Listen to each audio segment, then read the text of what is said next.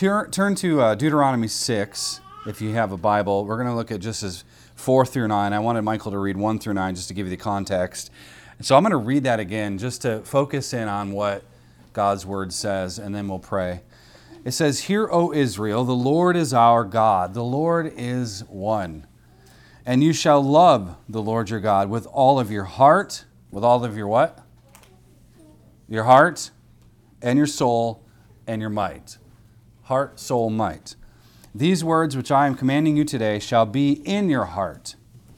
You shall teach them diligently to your children, and you shall talk of them when you sit in your house, and when you walk by the way, and when you lie down, and when you rise up. You shall bind them as a sign on your hand, and they shall be as frontlets between your eyes. You shall write them on the doorpost of your house and on your gates." Let's pray. Our Father and most holy God, we ask that your Spirit would guide us as we seek to know your word.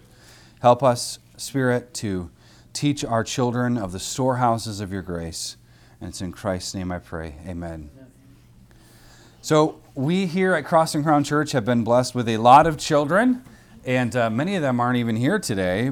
I don't even know if we have a total number yet. Do we need to take a census of our children? How many armies do we possess? I don't know how many there are, but we've obviously got a lot, and the Lord has been very good to us. And since kids are a blessing from the Lord, we parents need to make sure that we're not squandering the blessing. Kids, so this message is primarily directed at you, and of course, parents, you should all listen in as well. But don't panic; it won't be very long today, so you can breathe a sigh of relief. So I just want to summarize our text and help you guys understand what it's saying. In Deuteronomy 6, that first word, it says here, it's Shema in Hebrew. The Shema is a Jewish prayer, and it's something that's recited daily. And it also has everything to do with the unity of the Godhead, the Father, Son, Holy Spirit, the unity of who God is. And it expresses his covenant lordship. He is the covenant God. He is the Lord. That's how Scripture describes him.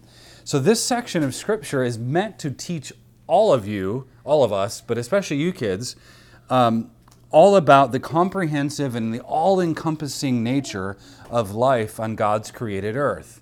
Okay, so you are here on this earth for a purpose, and God is teaching us the all-encompassing nature of life. So in other words, children, your faith in Christ ought to touch every area of life. So I'm going to explain that in a minute. So you need to know that. That's why we say at Cross and Crown Church, all of Christ for all of life. So remember that saying, all of Christ for all of life. You got it down back there, Emma? All right. All of Christ for all of life. Okay. So the Bible says that we're supposed to hear. It says, "Hear, O Israel." We're supposed to hear. That is, we're supposed to listen to the Word of God as it gives us instructions each day. And the thing that helps us with this faith for all of life is the fact that we are commanded to love God with 3 things, he says here. Moses is writing. 3 things. Do you remember what they are? Love the Lord your God with all your what? Your heart is first. So let's talk about that. Your heart, that is the thing that's inside of you, the thing that helps, the Bible describes it as where our desires are, the things we want, the things that we long for, the things we desire, the things that we put our love and our affection on, those types of things. So you're supposed to love God with your heart. You're supposed to love him with all your soul.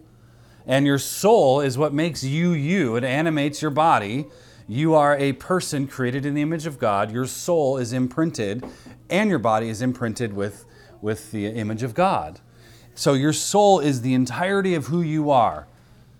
Both your physical body, you can pinch yourself. You have a physical body. When you pinch yourself, does it hurt? Yes. Well, yeah, I don't recommend doing it too often anyway. But when you pinch yourself, it hurts. So that's your physical body. But the fact that you can speak, you look at the animals outside and they don't really talk. Wouldn't that be cool though if they could? That'd be awesome. Could you your dog, call him Bingo. Come here, Bingo. He's like, what do you want? That would be funny if you could interact with your dog like that. But dogs can't talk, and dogs don't have the same type of, being as humans, as it were. So love God with your heart, love God with your soul, and then love God with your what? Strength. your might or your strength. Exactly. So that's our energy that we put forth every single day with the things God gives us. So to get really practical, children, when you're playing with Legos, for example, some of the guys like Legos, right? Some of the girls too. But, when you're playing with Legos, play with Legos to the glory of God. Okay? Play with Legos to the glory of God. When you're drawing a picture, all right? I know some of the girls like drawing pictures. Yes. I got some for my birthday on Monday, which was really nice. When you're going to draw a picture to the glory of God. When you're outside with sticks and you're pretending to go to war, do it in terms of honoring God. Okay? Because as Ecclesiastes said, there is a time for war. So we should be ready for it. And so whatever you do, know that the Lord is with you. Okay, kids? Whatever you do, know that the Lord is with you. He promises to be with you always. So Deuteronomy 6 tells us that the words of God's law are meant to be in our hearts. We're supposed to treasure God's law. So we shouldn't, throw it aside and bemoan it or cry about it or fuss about it. We should love it. We should love God's law. We should pursue it. It should be a delight to us. Psalm 19 says it revives the soul. So the law does that for you. You should love the law. So we're supposed to learn the truth about God so that we can live accordingly. All right, so when we learn what God expects from us, we learn more about who He is, and when we learn who He is, we can serve Him obediently, we can serve Him joyfully. And yet, also kids, I'm going to let you in on a little secret, okay? The Bible tells parents to teach children this faith. The Bible tells us to teach you. So parents do this, not the state, okay? Amen. Kids, your parents have a job to do with you. They are to teach you the Word of God. This means that you have to be attentive to what it is they're trying to teach you and do with you. So pay attention to what your parents are trying to teach you. Parents are not perfect, right? Another amen. Parents are not perfect. Parents sin and mess up, and you need to know that God loves you. God cares with you. God's with you. God never sins against you. So the commands of God should be a regular discussion in the home.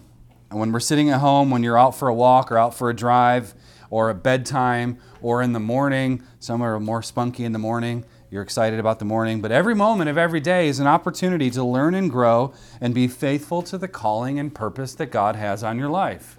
Every day. So he talks about, Moses writing here, God talks about binding the law on your hands and your eyes and your house and your gates. And all that simply is to do is explain to you the all-encompassing nature of learning from God. It covers everything. There's no stone left unturned. God's law cares about how you treat each other on the trampoline. God's law cares about how you treat your sister or your brother or your friends. God's law cares about everything. So with our work, the things we see, the things we do, the things we play with, the words that come out of our mouth, things in our homes, things in our cities, things out in the country, every area, every opportunity, all of it is to be centered and focused on the commands of God. And God's commands, the Bible says, are not overwhelming, they're not hard. Jesus said his yoke is easy. It's a joy to follow the commands of God. It's your job as kids to know and learn how to follow God. So, the reason that you have to know the Word of God is because, newsflash, children, you're not going to be kids forever. You're not going to be kids forever. You're going to grow up. In fact, it's funny, the older you get, the more aware of time you tend to be, and then it feels like, I'm running out of time. The older you get, it seems like time just rushes along. When you're a kid, it's like, I don't even need a clock. Who cares? It's sunny. Let's go play. But you're growing, but you're not going to be kids forever. So there are things we have to kind of, sort through. For some of you, and that's very few of you, you are heading close to, or you're in the teenage area of your life, or you're going to be there soon. You're not a little kid, but you're not an adult, and that can kind of feel awkward because you're like in between. But it doesn't have to be awkward, and let me tell you why. The goal of all parenting is the maturation and holiness of children so that they can carry forth the dominion mandate. That's the goal. The goal is maturation. That's being mature, learning how to have self-control, the things that us parents, we haven't figured out entirely, but we're trying to help. That's the goal. We are not, children and parents, we are not raising children, we're raising adults. And one of the things we want our children to be comfortable with, parents, is the idea that there's always more to learn, there's always more to apply, there's always more. There's always more philosophy, more math problems, right? There's more history, there's more theology, and there's more practical skills to learn, like carpentry or doing dishes or laundry or changing a flat tire. There's always something to do. Some of you kids, you're going to need to grow up and learn how to mow the lawn, and there's just so much, it seems like. But that's part of life, is to grow and mature, to learn how to have do a skill.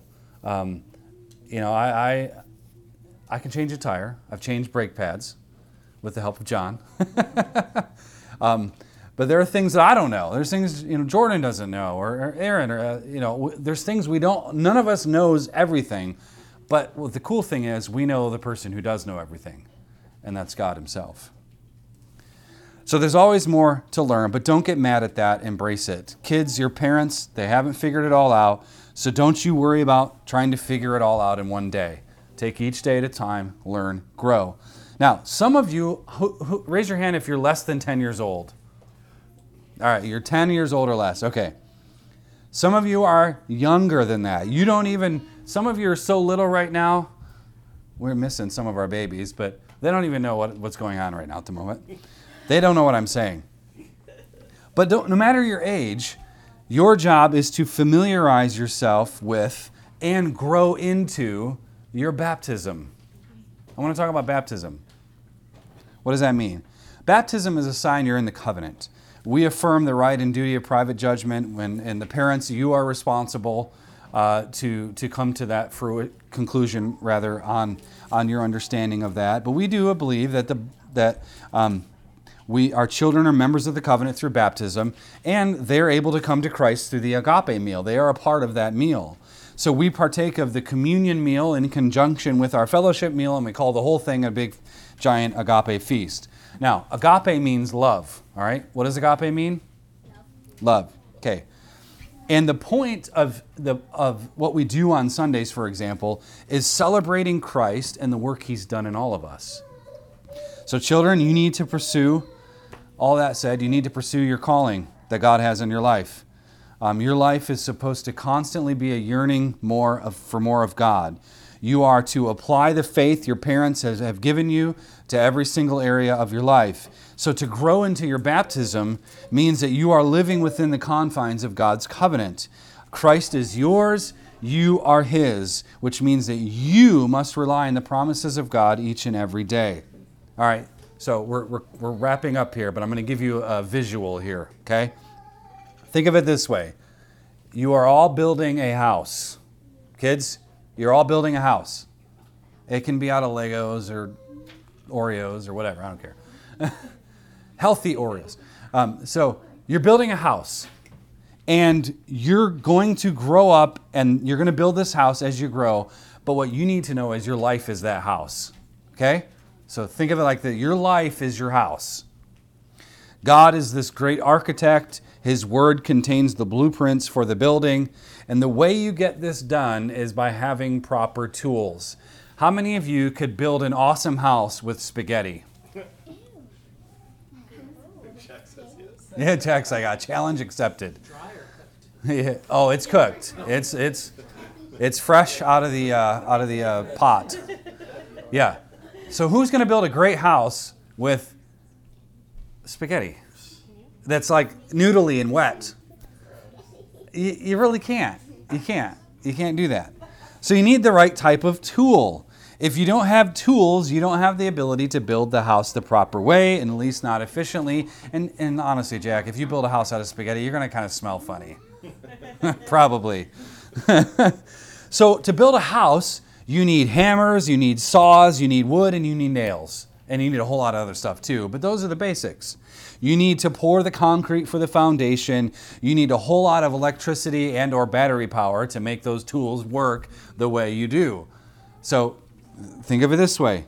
Everything your parents are teaching you, everything we're teaching here at Cross and Crown, all of those things, and things at the dinner table, things at bedtime, things in the morning when you're outside playing, or whatever, here in our gathering, whatever we're doing, whatever we're teaching you, are all tools for you to build this house in a way that glorifies God. We're giving you the tools. We're telling you, here's the hammer, because sometimes you need a hammer. Not everything is a nail, but you need a hammer. Sometimes you need a screwdriver. Sometimes you need a saw.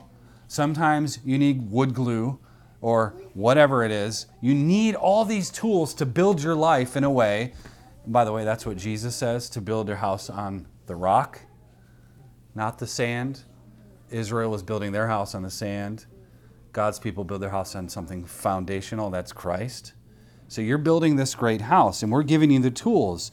Some of you are learning to just read it. You're reading and writing right now. You're just focusing on reading, trying to learn how to spell certain words, like hapax legomenon, which is a Greek word, and it's a thing. Don't ask me to spell it. I'm still learning to spell it. Some of you are like really into history. Some of you are really into science, okay? All of you are being taught the principles of Scripture. So as you grow, you have more tools in your belt to build a house, your life, that glorifies God. So your parents are trying to equip you with what you need to glorify God with your life. So this also means that you're being weaned off of certain things. Your parents are trying to shave off and chisel away at the hard parts of your life. Things like selfishness and pride, immaturity, self-sufficiency. Okay, the difficulty here is we parents have the same problems. And the Lord is trying to shape us and mold us in the same process. So all that means is all of us have to turn to the Lord each day. Parents, kids, all of us. So, concluding, this message is for the children, but obviously it's a message to everyone. Glorify God with your life. Learn new things every day. Figure out how to solve problems by developing critical thinking skills. Explore God's created order. I looked this up because I was curious. Be fascinated with the fact that you know where a shrimp's heart is located? In his head. That's weird. I don't know if they have brains, but that's all I looked up, okay? Be amazed that, guess what? Did you know that a snail can sleep for 3 whole years? Yeah, right. That's a sequestered time away. Did you know that elephants are the only animal that cannot jump? Yeah. Okay. And lastly, specifically, McKenna, did you know that giraffes have no vocal cords? Isn't that amazing? How do they talk? Yeah. I don't think they talk. Animals don't talk, and I don't know if they grunt.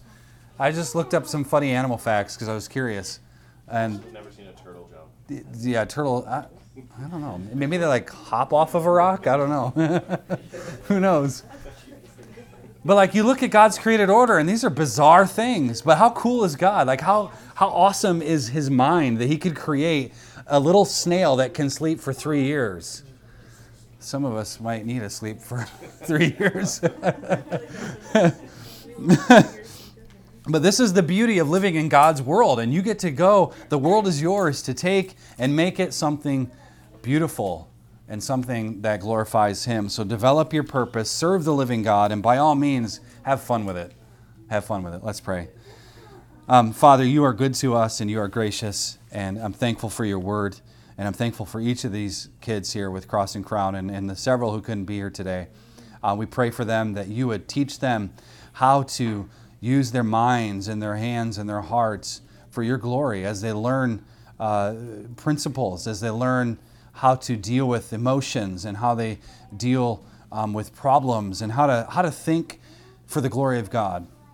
And I pray your Spirit's blessing, especially as we think about the work here for the kingdom that we are called to do, that we could pass this baton off into the future and to these kids and just know full well that they are charting the same course and going the same way, and that is a mere Christendom. So may you be glorified in our efforts, and may each of these children, all of them, follow you, glorify you, and learn what it is that you have called them to do. Help them build the houses. In Christ's name, amen.